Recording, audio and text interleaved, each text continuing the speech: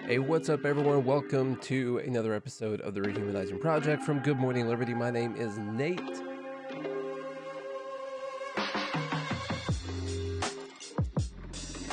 On this episode, Charlie and I talked to Joe Wagner about just about darn near everything, I think. We talked about the BLM protests, racism, history of all of that stuff. We talked socialism, capitalism. We talked about what it's like to be a libertarian today and what it's like to deal with all the social media censorship and all of those good things. Also, Joe is on a podcast called Our Big Dumb Mouths. I recommend that you go check it out. I'm going to put a link to that podcast in our show notes, so go check it out. Without any further ado, here is the just starting right off in the middle of the interview. And here we go.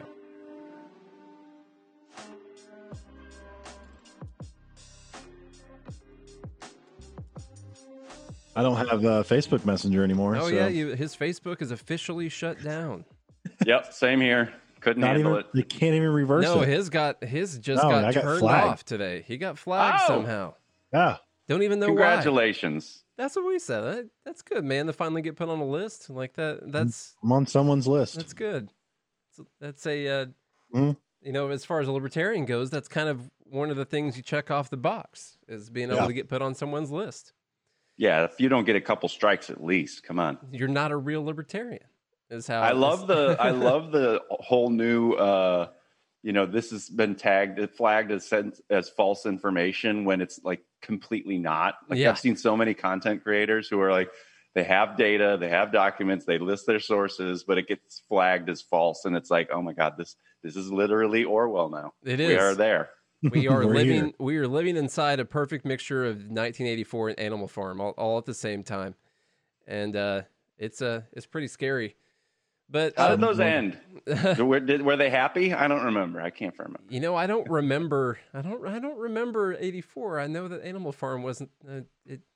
It wasn't that great. Too many animals died. The real question is, how many times have you been called a Nazi or a fascist or a? Because I've been called a Nazi and a fascist and a white supremacist and a racist multiple times today.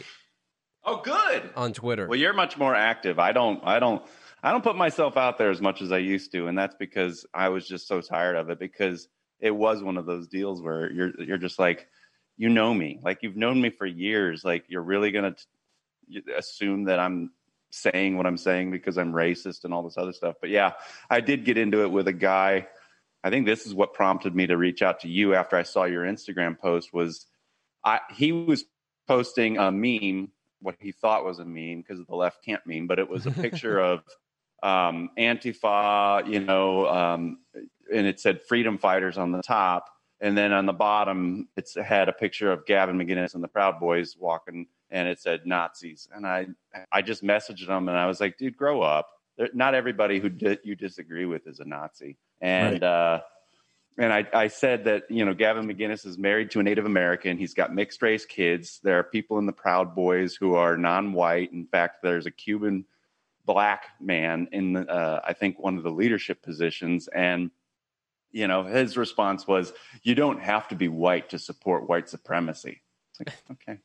It's really a rule, like everything is whatever I decide it is, and there doesn't need to be any type of factual basis behind it, whatsoever. But yeah, I know this guy, and it's unfortunate that you can't have. And I said to him in one of my comments, I said, this kind of thinking is ruining discourse, which I think is the biggest problem, because if everyone's an extremist and everyone's a racist, then no one is. And that's the problem. But they have all day and all night to go on Facebook, to go on YouTube. And we know about the censorship. They know about, you can go on Twitter, you can tweet all the lefty nonsense you want, and no one's going to do anything. Antifa's got all their accounts, and they're talking about violence and talking about planning all this crazy stuff. No worries. But, you find, it's just, we know, like Ben Swan gets pulled down, like all these people who are not necessarily radicals. They're just, they don't buy into the whole thing. And especially Ben Swan. I mean, the guy literally goes out there and just says here is the factual information about this situation that is happening. I'm going to present what the factual information is. And then, all you got to do is call him a Nazi. That's all you got to do. Just call him a Nazi. Or conspiracy theorist. That's the other good one. Yeah. And then once you go against community standards, you have no option but to deal with it. But not even deal with it. You have no option. There's no recourse, which again, private companies, they can do whatever they want on their platform. They can ban you because they don't like your name. That's the way I feel about it, because it's a private company. However, the illogical inconsistency, I don't know if that works together. The logical inconsistency. There you go. Is so insane right now, which is like what I was talking about earlier, which is why we're doing this segment, because really, I mean, we're all a bunch of humans that ultimately want the same things. I mean, you're not out there calling for people just to die in the street because they don't have health care or because they think differently than you. Are you? Yeah, I guess Not we don't know recently. that. Have you recently called for the death of poor people on any of your platforms whatsoever?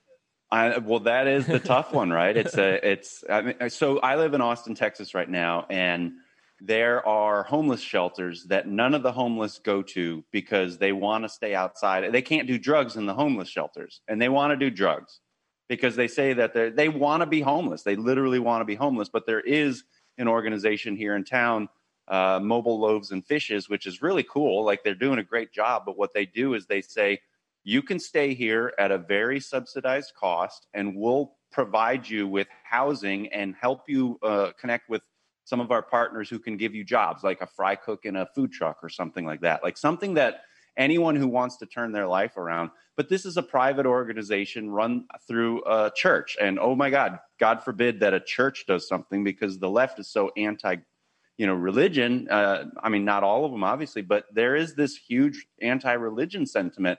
But they're actually getting results and getting people back on their feet, and it's interesting to me because I did get kicked off of Nextdoor because when anyone getting kicked off Kicked of off Nextdoor next before. door. That's hardcore right there, man. No I'll tell wonder you you how can't you be do on it. any of the social media platforms. Joseph, my man. Yeah, they reported me to, I think enough people reported me, but what was happening was that people were really like celebrating the idea that they were going to allow camping everywhere so that homeless people literally didn't have to like hide under trees behind, in the grassy areas of some trail or something, or they'd live under the bridge and then they'd get rousted out by the police and the authorities or so forth. So that stuff all went away, and Mayor Adler was like, oh, everybody can just camp wherever they want. And I got into it with some people who were celebrating this, saying, these people don't want to have homes. Like, this is going to make things a lot worse. And it just spiraled into it. You know how it goes, like a big old flame war.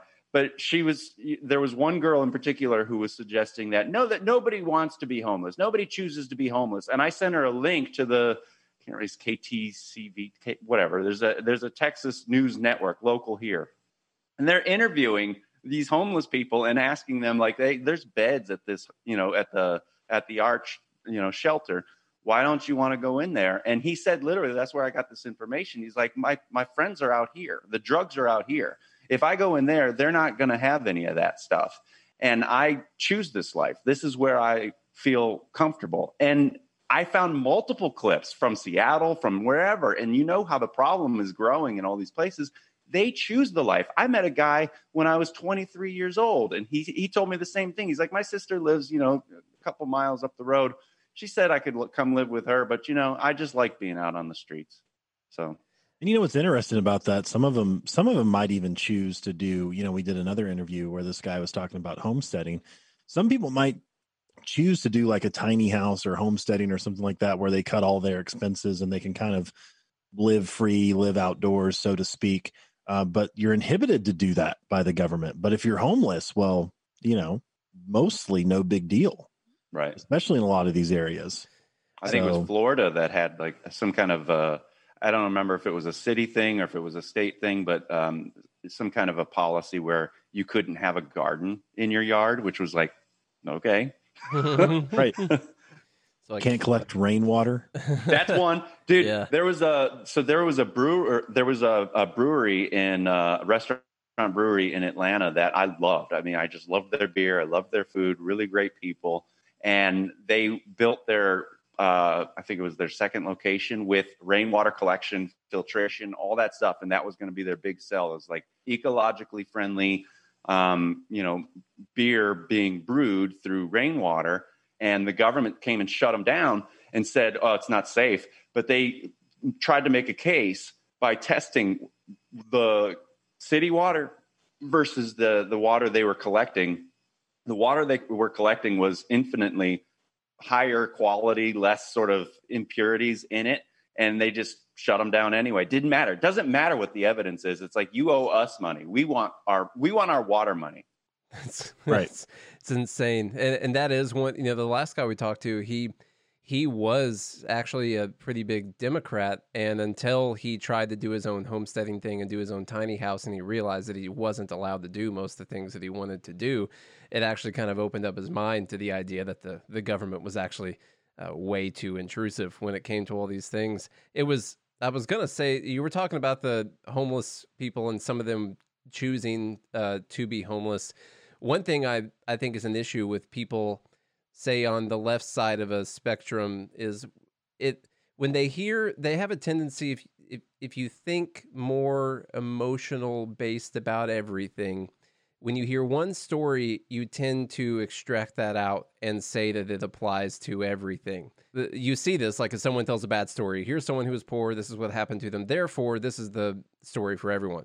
And what I would see as an issue when you're talking to someone about that is they would say, well, he showed me this thing where someone wanted to be homeless, so he must be saying that all homeless people are choosing to be homeless, and that there isn't a homeless problem, and that all these people are actually just there because they actually like being homeless or they want to be homeless, so therefore I can't entertain this conversation with this guy because that's obviously not the truth.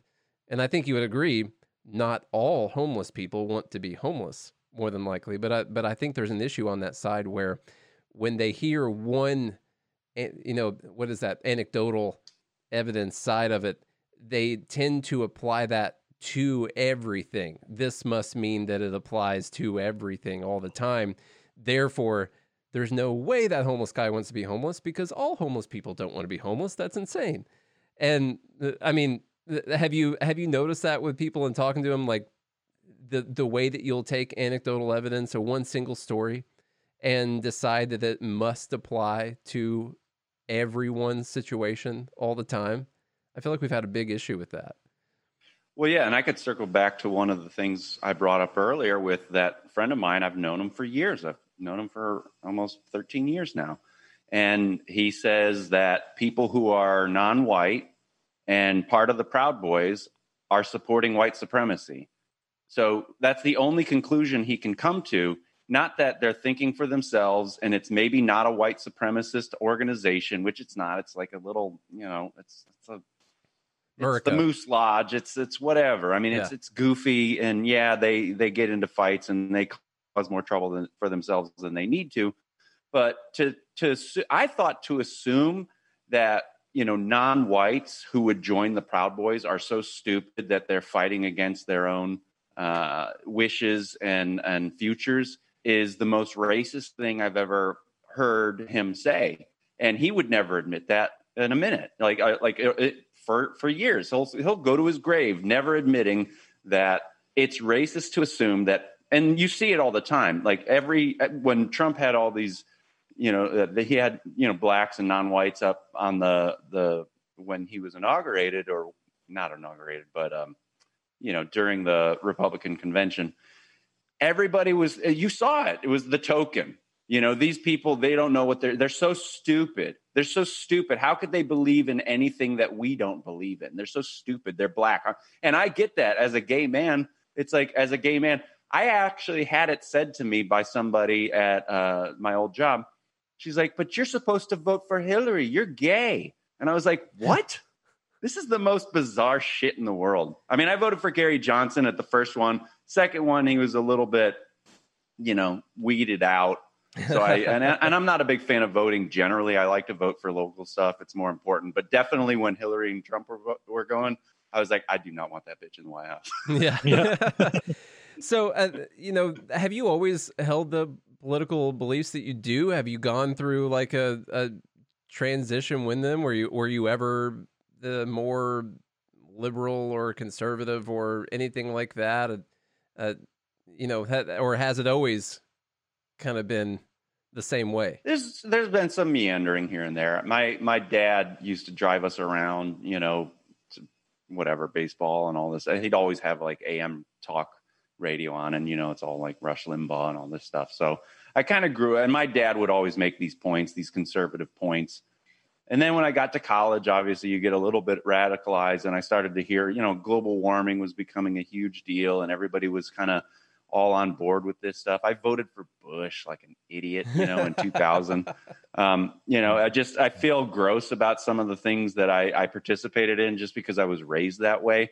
But I did convert on global warming to where it's like, oh, I think this is probably a thing, even though my dad used to always say it's bullshit.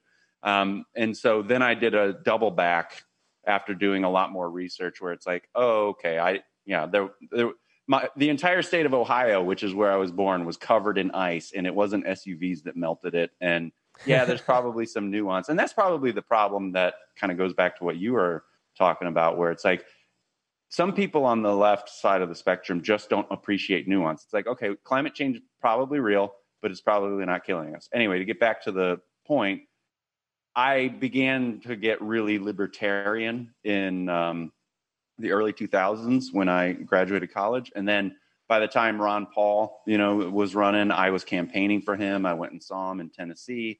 I was all about it. I would stand out on the end of Freedom Parkway in Atlanta, Georgia, with signs, hand out buttons. I thought, like, this is it. We're going to finally get something. And then it was just so deflating. And then 2012 came around. I was still happy that he did everything and got the ideas out there.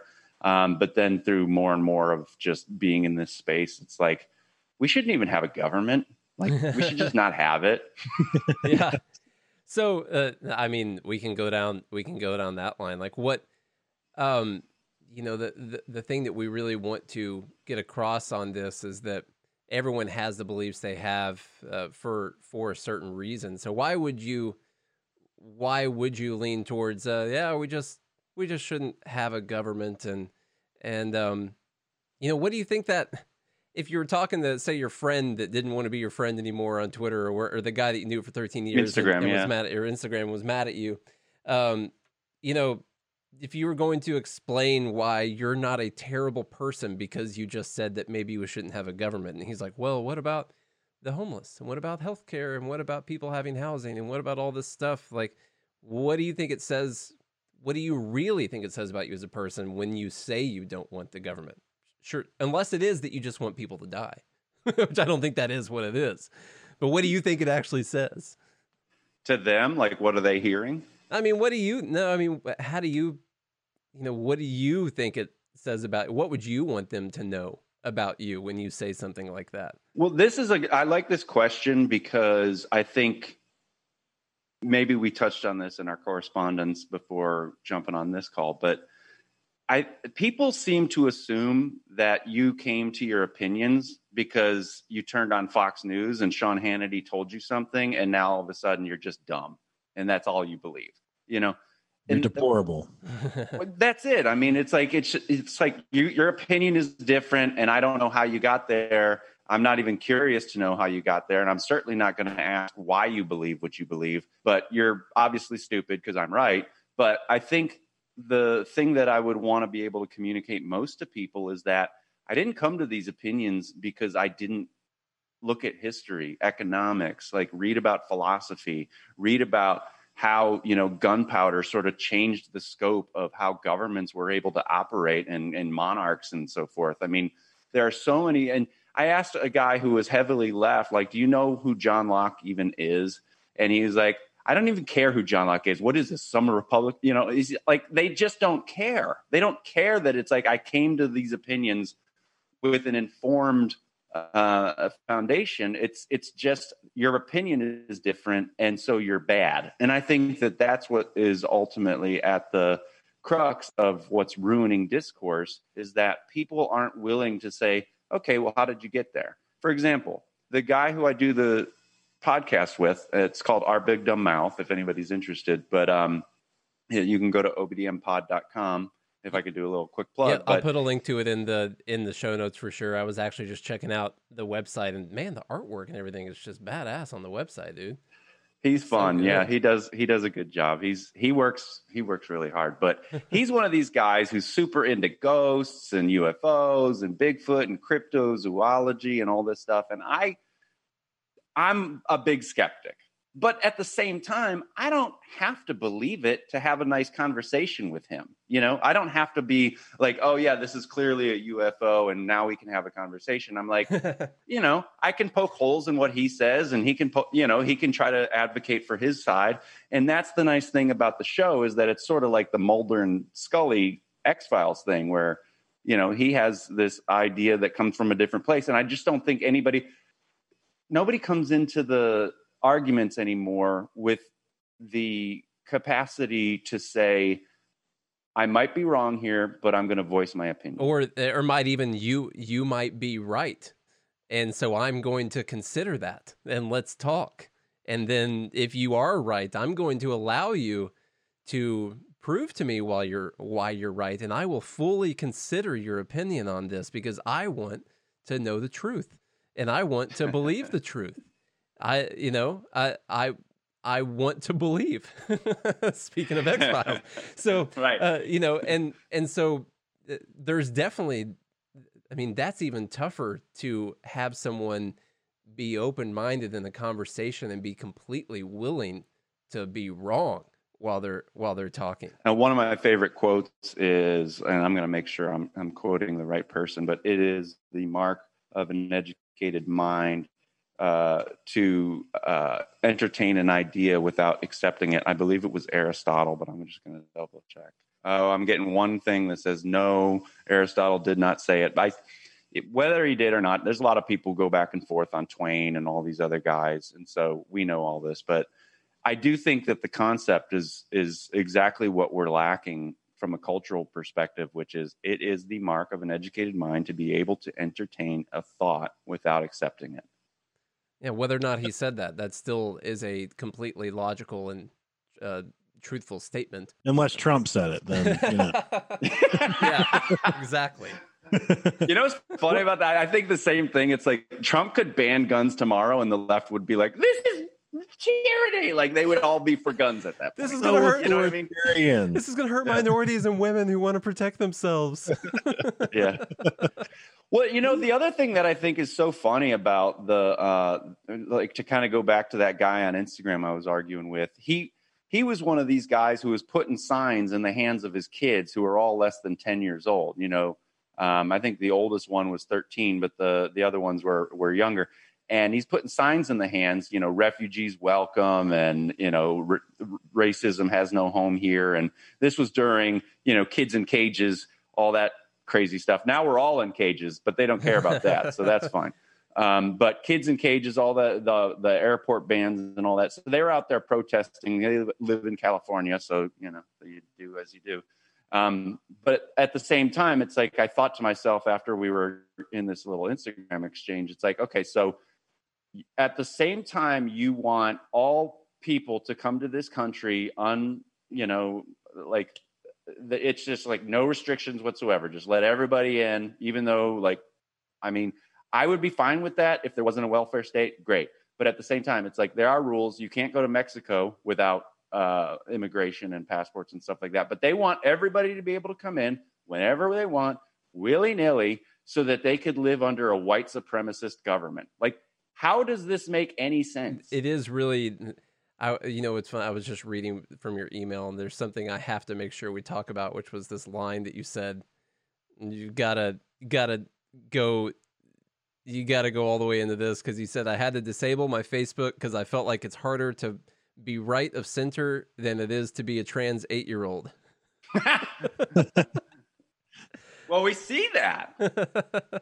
We see that with the Cuties show. Like, you know, it was like all the mainstream press was talking about all these right-wing jerks are, going after this great new movie that celebrates whatever it celebrated. I mean, the articles were there. I didn't read any of them. I get all my sources from podcasts and YouTube and stuff like that. So they gather those sources. They show me the screenshots and all that stuff. But, it's like what is that one kid the stripper kid on Netflix too? They have the amazing, what's his face, Oh yeah. The drag queen kid.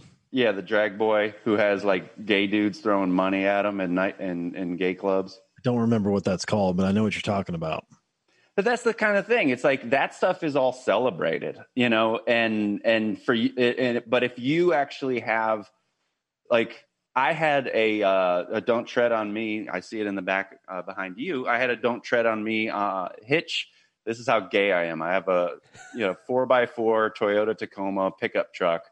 Because I want to go off-roading with it because I'm gay, and that's what I want. I mean, it's like, it doesn't make any sense. I have a bunch of guns, whatever. It doesn't matter. Did you at least have balls hanging from the hitch? No, but I did.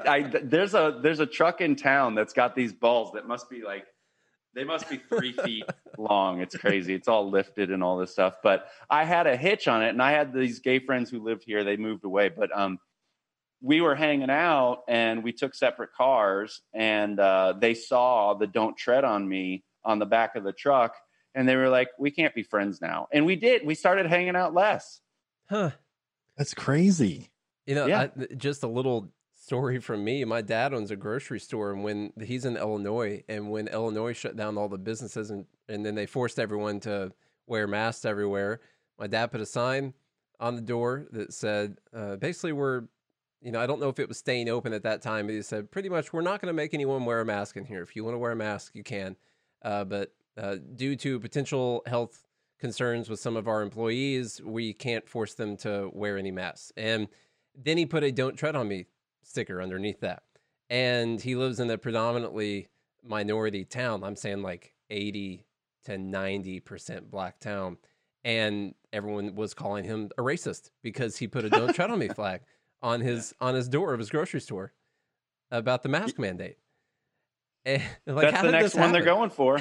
I mean, they got the Confederate flag, and they told a bunch of bullshit lies around that. I mean, the proof is out there with Abraham Lincoln. Like, the guy was not trying to free slaves. He was basically it was an economic push.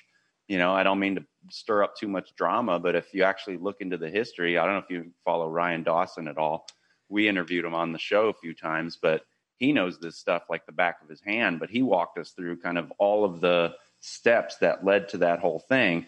But the "Don't Tread on Me" flag is relevant as the rebel flag. I mean, Martin Luther King was marching with the rebel flag because it stood for, I am not going to take your shit, Yeah, it stood for, at that time, you used to be able to say it stood for, I'm an individual. I'm not to be controlled by the state. I'm that. But of course, these things have different meanings attached to them now, which, just like the Gadsden flag, which is insane. That with everything that's been going on with the BLM protests and all that, if there's not a more perfect flag than BLM protesters that BLM protesters could wave than the "Don't Tread on Me" flag when they're out there protesting police brutality and things like that. There's not a more perfect flag made for that.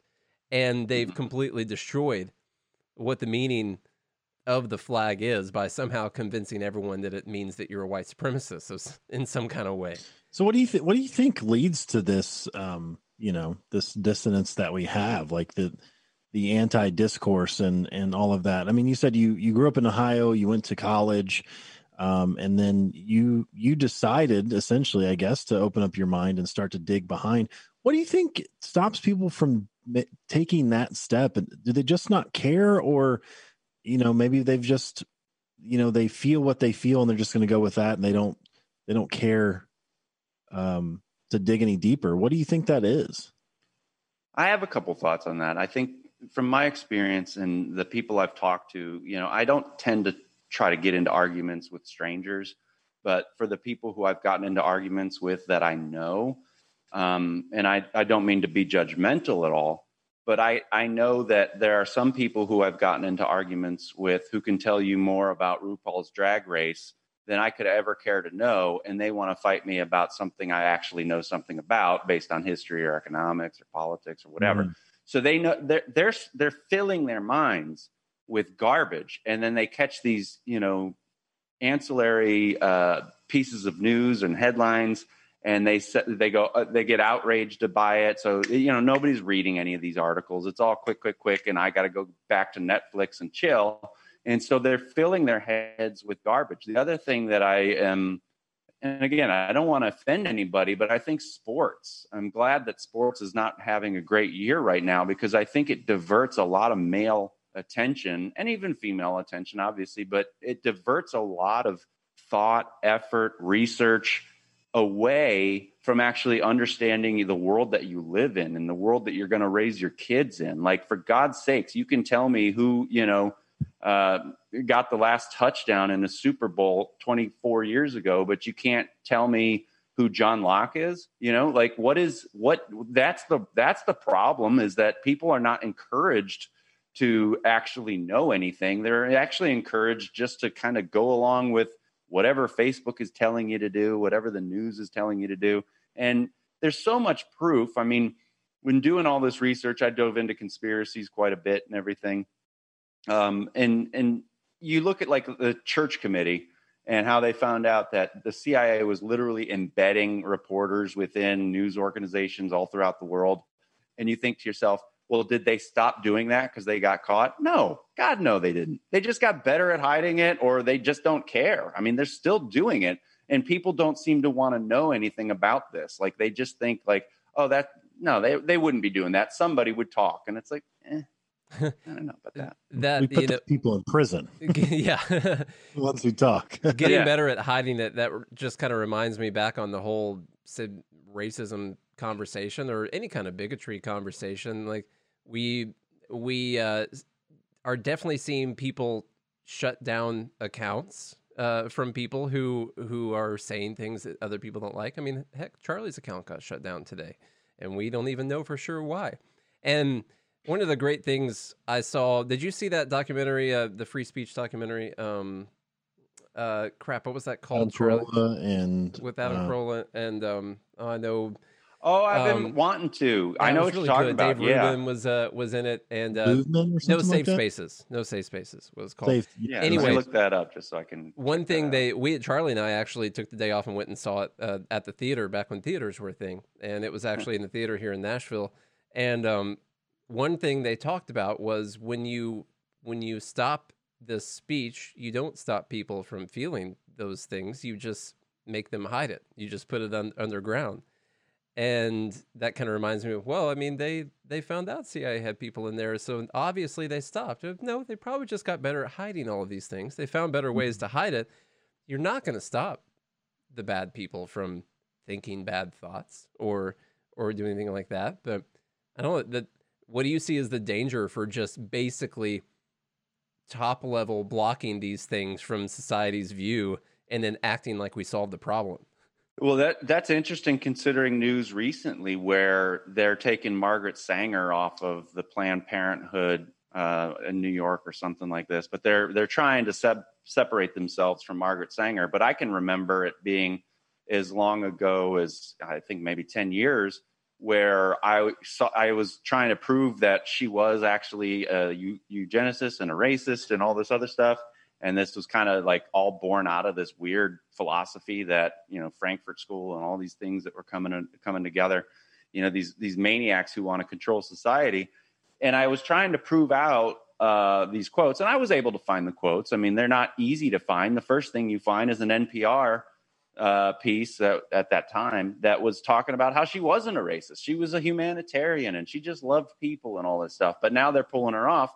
So, I think what's hiding this stuff and why people aren't able to see it is because they're really good at sort of quietly not admitting to fault. The Russia investigation, all of that stuff. It's like Trump wouldn't denounce hate 5 days ago or something. And then now all of a sudden everyone's on Twitter saying, I hope he dies. Yeah. The right is so hateful. I think they really go with this goldfish brain mentality where it doesn't really matter what the history or the truth or the foundations or the branches. Nobody hits the branch or nobody hits the roots. They're all hitting the branches, and the branches all just showed up, 5 minutes ago, and that's it. Yeah, it's almost like not even the branches. We're just trying to shake the leaves off the tree and acting like you fixed the problem. We mentioned you mentioned 1984 before we started the episode. I mean, it just reminds me so much of things that George Orwell wrote when it comes down to, like you were talking about Margaret Sanger, and then probably a few years from now, you could probably, or maybe even now, they'll be able to deny that she ever even was a real person that existed. And they could. And it's a conspiracy theory that she ever even started this organization. What do you mean? Look at our website. That's not who founded this. That's not who founded this right here. This person right here is the founding member of Planned Parenthood. You guys are just out there in your QAnon groups talking about this, and it's like this changing history thing. And then the media goes along with it, and people, like you said, goldfish brains on everything. No one thinks past a few minutes ago, and is there a way out of this that you see? I think there are ways out of this, and I've heard a lot of people. I don't know if you guys listen to the Dave Smith podcast or Tom Woods. I mean, we're all in that kind of orbit. So I've heard them talk a lot about secession as being a good thing. I know it would be connected to the Gadsden flag and the Confederate flag and racism and all that other stuff, but I do feel like there's too much to put together. Like ideologically, there's too much to squeeze together and pretend like the media, which with all its irresponsibility, and the politicians who are so corrupt, I mean, up to down, left or right, it doesn't really matter, and stop picking teams, because that's what sports does, I think, a lot, is it gets people in this mindset of this binary where there is no nuance and they're not watching it for the athletic stuff. So it's like, just simplify everything, put a binary, men, women, gay, straight, blah, blah, blah, blah, blah. So I think as long as you have this many people who are supposed to get along under the same rules, become more and more authoritarian, I don't think it's sustainable as we get to $25 trillion in debt, something like that. But I do see solutions in other places. Like one of the organizations I've done work for from design marketing side is the Seasteading Institute, which, are you guys familiar with these guys? No, I'm not. So the Seasteading Institute, along with Blue Frontiers, they are, and also now Ocean Builders, what they're trying to do is observe maritime law outside of the boundaries, the legal territory of any nation that exists. So they were successful getting one of these seasteads up in just off the coast of Thailand. The Thai Navy came and tore the whole damn thing down. It was just two people. It was a guy and his wife, and they just wanted a seastead. They had a whole self-sustaining solar panels, water recycling, all this stuff. They have all this technology, all these smart people behind all these efforts, and they just want to just be away from any regulatory sort of parameters so that they can just live. And they're actually more green than the Green New Deal. They're more sustainable than any EPA program than you could ever imagine, or regulation. And now they're building in Panama, and they're literally trying to open source governance. You want to be a part of this seasteading community? Come live by us. You don't have to participate, or you can participate. And that's the biggest thing, is that a socialist or a communist would never let you have your own space to be a libertarian. But libertarians would probably be like, okay, if you want to buy some property, farm it, hold on to it, live on it, do whatever the hell it is you want to do, like, we'd be all about it. But they're not like that. It's a control freak factor. And so I think that the only solution lies in people understanding that people should be free to do what they want, and not be coerced into participating in some kind of a bullcrap program that they feel like is important for poor people or whatever. Yeah. And what, what about being a human? Even if you don't want people to suffer, what makes you beholden to ensuring that doesn't happen? Even though we know that regardless of how much we steal from people, there's still going to be suffrage in the world, because that's part of human life. Like, we all go through, crazy things. So that leads me to my next question. I want to go a little deep here with you. This is a tough question. It's tough for everybody. I hate this question, but I want to know who you are. And so not what you do or where you're from, but what defines you as a person? Like, what are your hopes and dreams? What are your fears? Like, who is Joseph? Tell me why someone shouldn't want to burn down your house when it comes down to that. When they're marching down the street, they're like, he feels this way politically, but he's, actually I know him. He's a pretty good guy. I would say, if they think I should be dead, whatever. Let's do it. Who cares? I mean, it's like 2020, like all this stuff. I would say that, like, who I am is, it's like so the Seasteading Institute, I reached out to them because I wanted to help them. I think the things that I'm passionate about most are, I like I like levity. I like positivity. I like optimism. I like people. It's like, have a sense of humor about it. Like, feel how you want about Trump. I don't think he's great, but at least laugh for a minute. I mean, it's all kind of screwed up. And, people were calling Obama a terrorist and all this stuff. So I think, like, for me, it's more just like, have a good attitude.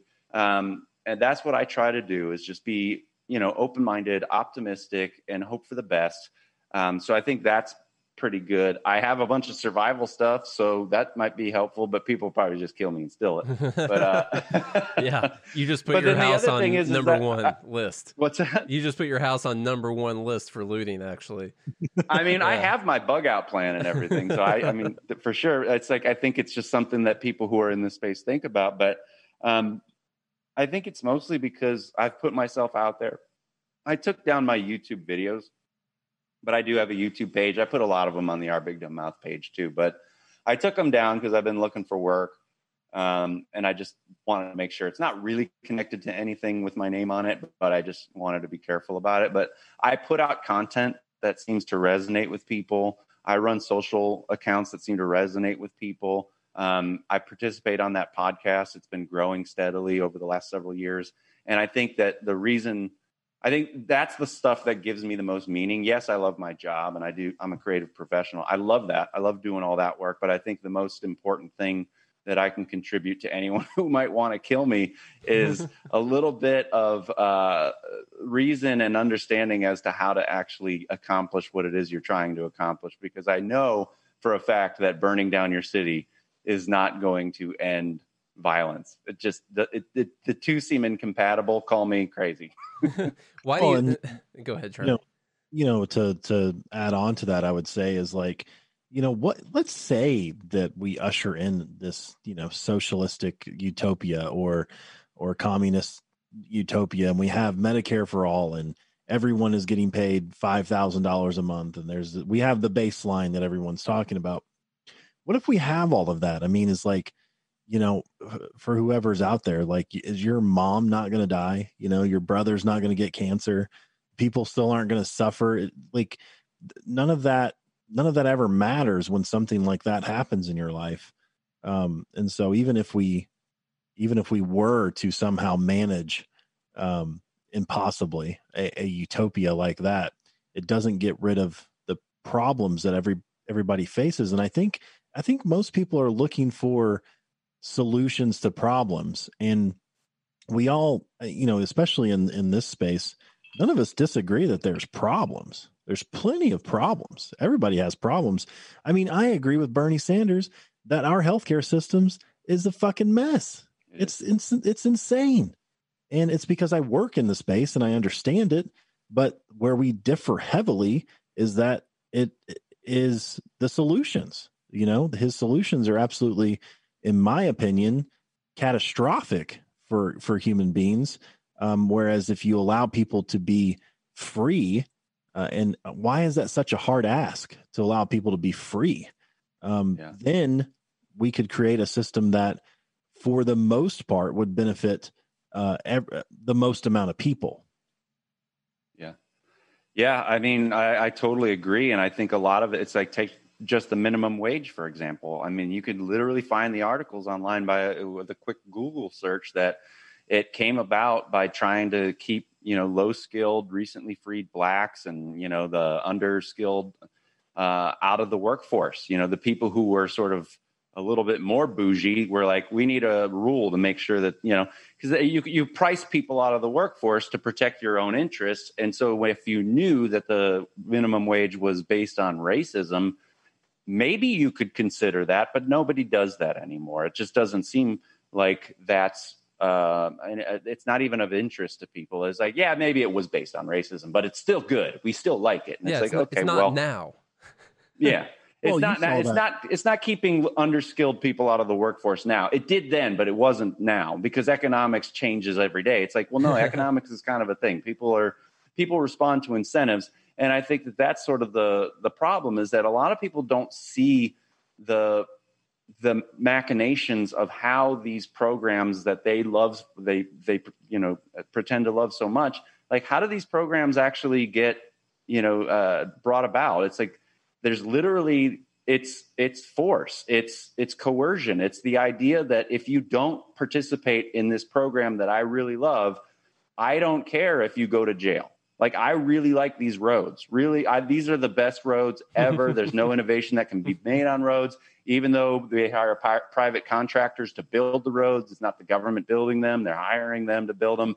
It doesn't matter to me that there's the gun pointed at everyone's head, being tugged through how many layers of bureaucracy and how many different employees within the government and how many different, handouts and, quid pro quos that happen with, it's like, yeah, my uncle is a contractor who does concrete. It's like, people don't think about any of that stuff. They don't realize that it's just a cement company. This ain't hard. Yeah, they're just accepting money like any other company would be doing, and when the government's paying for it, they know they can charge a hell of a lot more money when they're doing that. And it's crazy to think, you mentioned, oh, we have no innovations on roads, and I know the private contractors are building the roads, and it's also true that the private companies will pay for stadiums and massive buildings, and they'll put their names all over them just so they can have their name on a giant building somewhere. I wouldn't mind driving on a piece of concrete that had a McDonald's sticker on it every 20 feet. Like that's fine with me if they want to pay for that, and maybe they would voluntarily do that. But maybe that would be the best option. It's like, if you love Planned Parenthood so much, why does the government have to fund it? Go ahead and donate. Yeah. And that I think is a speech issue, because if money is speech and you're forcing people who don't believe in abortion to pay for Planned Parenthood through subsidies, whether or not you say no tax money goes to abortions, it's like the organization itself is, there are people who are vehemently opposed to it. So you are literally forcing them to speak on their behalf by stealing their money and giving it to them so that they can route it to Democrats to get more votes, so that they can get more money. So it's a gross little, circle, but I don't think people really have the curiosity enough to I don't know, just be honest with themselves. I had a friend when Trump was elected that said that she was, very, very leftist, and she was like, well, I don't want to pay my taxes anymore because I don't want my taxes going to the stuff that Trump wants to do with the tax money. And I was like, exactly. Yes. Yeah. Yes. Eureka. We found it. You're a libertarian. You are. But it's like, you can go to a leftist and say, do you really want your money going to a bomb that might kill a kid in Iraq or something like that? Is that what you want your money going towards? Is killing a million people in Iraq or Syria or wherever? And maybe someone on the left might be like, oh yeah, I really don't want my tax money going towards that. But then unfortunately where they land is, so that's why I have to get my guy in power or girl in power. And so I can make sure that there's always a perfect person controlling that money when it goes out. And it's pretty, it sounds like kind of crazy, stupid idea when you say it out loud like that. You know? Well, and I think it's pretty juvenile too, just to not realize that that's how it goes. I mean, you looked at it with the Senate stuff and the loss of Ruth Bader Ginsburg, where Democrats invoked the nuclear option, which now is, it's in play for the Republicans who control the Senate. And they don't realize that it's like, okay, so you gave Bush the spying powers. That wasn't good. Obama had them. That was good. And now Trump has them, and that's not good. And so they don't realize that they're building on a web of control and authoritarianism that, as long as their guy isn't in, it could be potentially used against them. And it's just like, it's like, just get rid of that whole thing. Like one of my big things is, like, you talked about sports and the stadiums. It's always like the government is like making the taxpayers pay for the stadiums. Like, I can't, like, millionaires are going to run around touching each other's balls and I got to pay for it. Like, this is bullshit. Like, to me, it makes no sense. And then they have to destroy the stadium every 6 years so that they get a new one. It's like, can we not? This stadium will self-destruct in 10 years. Yeah. To build a new one. Yeah, I mean, that's honestly, I haven't listened. I didn't listen to your podcast before this, but now I definitely have subscribed during this, and I'm going to be listening to it because you got a great voice for it, and you obviously are making a lot of really good points. So it's definitely something that I need to go listen to for sure, which is our Big Dumb Mouth podcast, or Mouths. Is it Mouth or Mouths? Our BigDumbMouth.com. Okay. Or OBDMpod.com. Yeah. OBDM. Thank you. Yeah. Yeah. So I'm definitely going to go check that out. But, well, we are. Sorry, I have to go. But Joseph, nice talking to you. Nate, rounded out. Yeah. Yeah. We'll see you soon, man. I got to ask you the one question I've been asking everyone that, so if you had the money to fix a problem and say you're going to give it to a charity or you're going to try and fix it yourself, what would you focus that money on to try and fix? Endless money? Just you have unlimited money, but it's going to be used on one thing to fix that problem. And we'll say not dismantling the government or not fighting leftism, but a cause. What would that be for you? I actually think you could cut the cost by just actually teaching children sort of trivium method understanding of the world, grammar, logic, rhetoric, just giving them the foundational understanding of how to actually perceive data, because our schools now are literally, just kind of cookie cutters, and they get more and more costly every year. So I think I would need a fraction of the amount of money that we're spending to hopefully set up generations of people who are free thinkers, who can, navigate the world and not buy into bullshit when they see, when the television tells them some crazy nonsense. So education mainly for the, it's kind of that's interesting to me, because you've seen someone like Ron Paul, as he gets older, he's focused on education and the Ron Paul homeschool, and that's been one of his main things. And I think that's something a lot of people are pinpointing, that we're going to have to start by not just indoctrinating people and making cookie cutter factory worker brains out of everyone, and actually allowing them. I mean, thank God I had a music teacher in high school who every day on the board, and he would write it freshly on the board, real big. He would write "Seek the Truth" on the board, and never really knew why. He didn't say why, really. He just said, basically, they're lying to you, and you need to seek the truth in every single situation. Good for him. And that stuck with me forever, because I did not have any political beliefs at that time at all. But the idea of seeking the truth in every situation and not just listening to what someone had decided they were going to tell me had such a massive impact. And you mentioned, like, you were willing to dig into all these things and read the history about this, and not just, whatever the headline was. That's something, a quality I think a lot of people don't have, which is that you will not just take everything at face value. What are what does the person who wrote this want me to believe, and do I need to believe it? So I'm gonna look that up before I take this, you know. So, totally, yeah. And I think the other thing, to kind of get back a little bit to the education, and I love the idea of seek the truth and, you know, being very unbiased. It's kind of just like, who wouldn't want that? So, you know, we're all supposed to like that. But again, to kind of harken back to like not to get into the argument side of it, but you can probably get into arguments with people about why public school is bad. But when you look at the history, Woodrow Wilson, all the stuff that was written about how the public schools, the Prussian model for education, and they just want, you know, basically meat for the grinder. Like, this stuff is out there if you want. Like, you can tell. And like, if you care about your kids at all, you should be like, no, this isn't good. Like, you know, we're not going to put up with this. You're not going to make little bots out of our kids so that the elite can continue to elite us. You know, they're just going to tell us all kinds of crazy bullshit again. You look at, you know, Carnegie and Anderson Cooper on CNN. He was apparently, I didn't know this, but at one point I learned that he was the guy who was in the morning telling kids like the news. You know, did you know this? No. He was the presenter for the news, and he was also a part of the CIA for a little bit of time. And people are like, he was just an intern. He's not CIA. But it's like, he doesn't have any journalist background, but apparently he's one of the biggest journalists on CNN. But he was apparently the guy who presented the news to kids when they started to get video presentations in the mornings for their homeroom or whatever it was. Well, we used to have something called, did you have the one called Channel One News that would be on? No. Yeah. So we had one that was like a national news thing, but it was produced and presented by high school students, and they would broadcast it to whatever high schools would actually run it.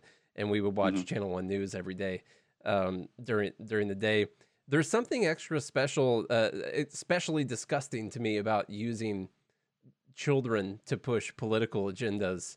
I mean, you mentioned your friend having his kids hold signs up and things like that. And then you look at things on the left with using children for the climate change arguments. And we see things like the Cuties movie on Netflix and all that, and all this manipulation. Like, do you find something extra specially disgusting about listening to political messaging from children?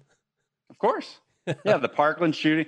Well, it's funny because if you criticize the Parkland shooting kids, the victims from Parkland shooting, you are a monster. But if you go after the Covington Catholic kids, it's like, those people are asshole racists. Yeah. You know?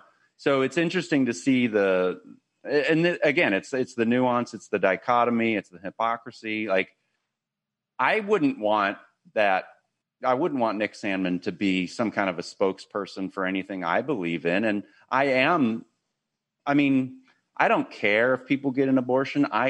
They were there for that reason. They were protesting, you know, right to life and all that stuff, or for right to life. So I tend to agree with him on that, but I wouldn't want him as my spokesman because he's a kid and it's probably not going to be an easy life.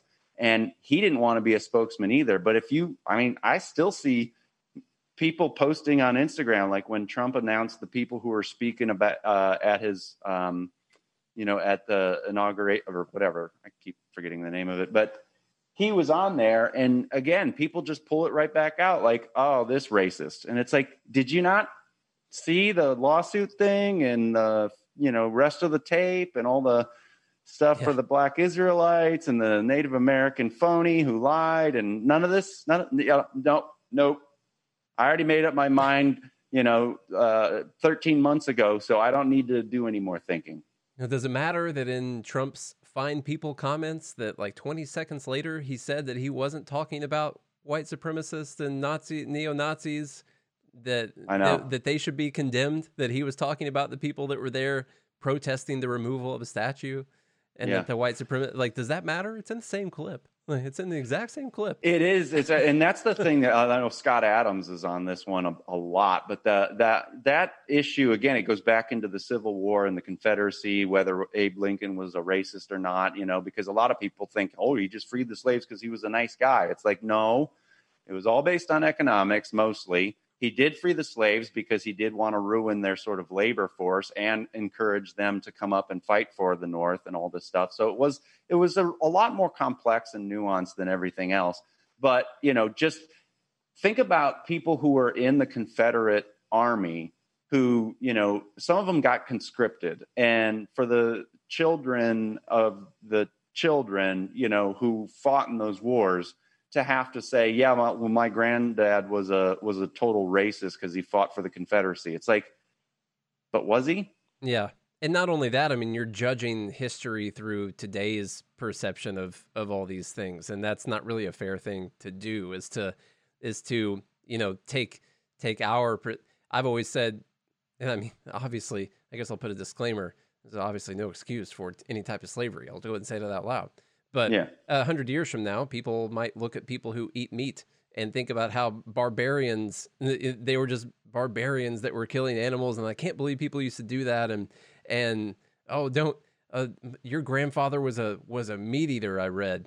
And, and you just imagine that, which it's hard for people to imagine because, you've got to completely exit your brain and put yourself in the mind of someone else. But, if you just imagine people looking back on us right now for something like that, it really wouldn't be fair. And while it seems obvious, the whole deal with racism and slavery, the human beings were completely different animals at that time.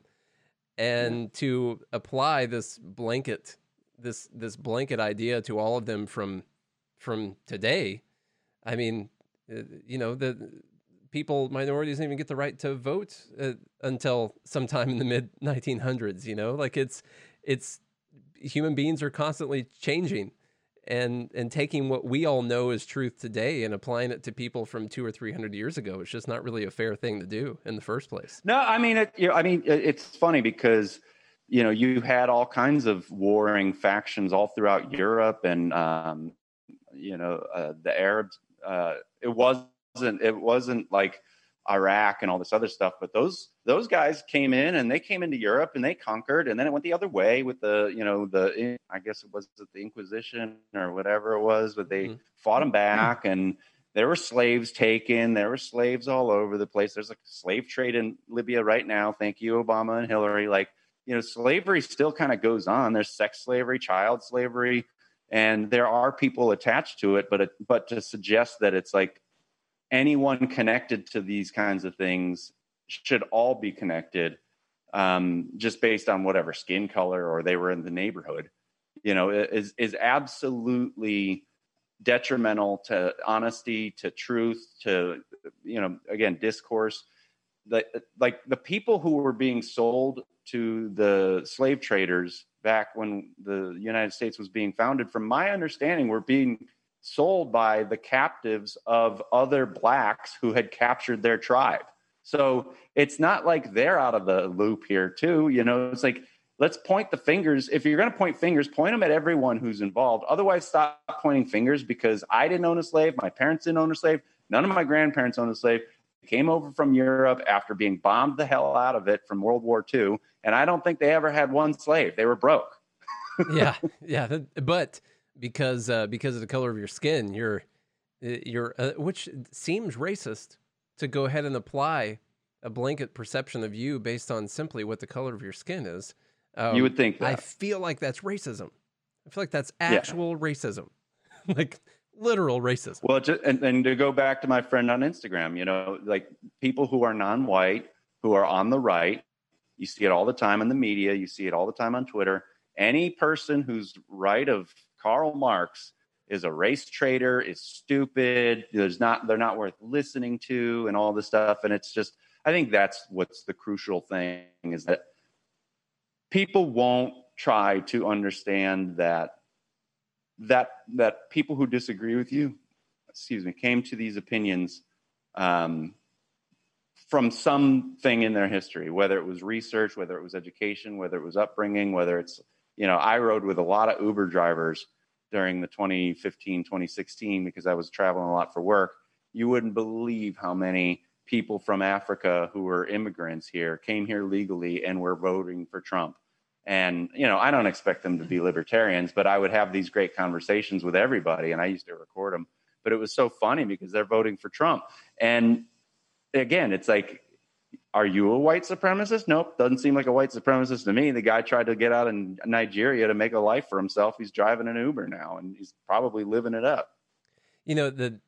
Just real quick before we wrap this up, you mentioned the Uber driving thing, and I actually forgot until now one of the really important interactions I had with an Uber driver. He was from Somalia, and he was like, "Yeah, I'm from Somalia," and I was like, "Oh, okay." He was like, good people, really good people in Somalia," and I was like, "Oh, okay, I'm sure." And he's like, Americans, they think that all the people in Somalia are bad, and he's.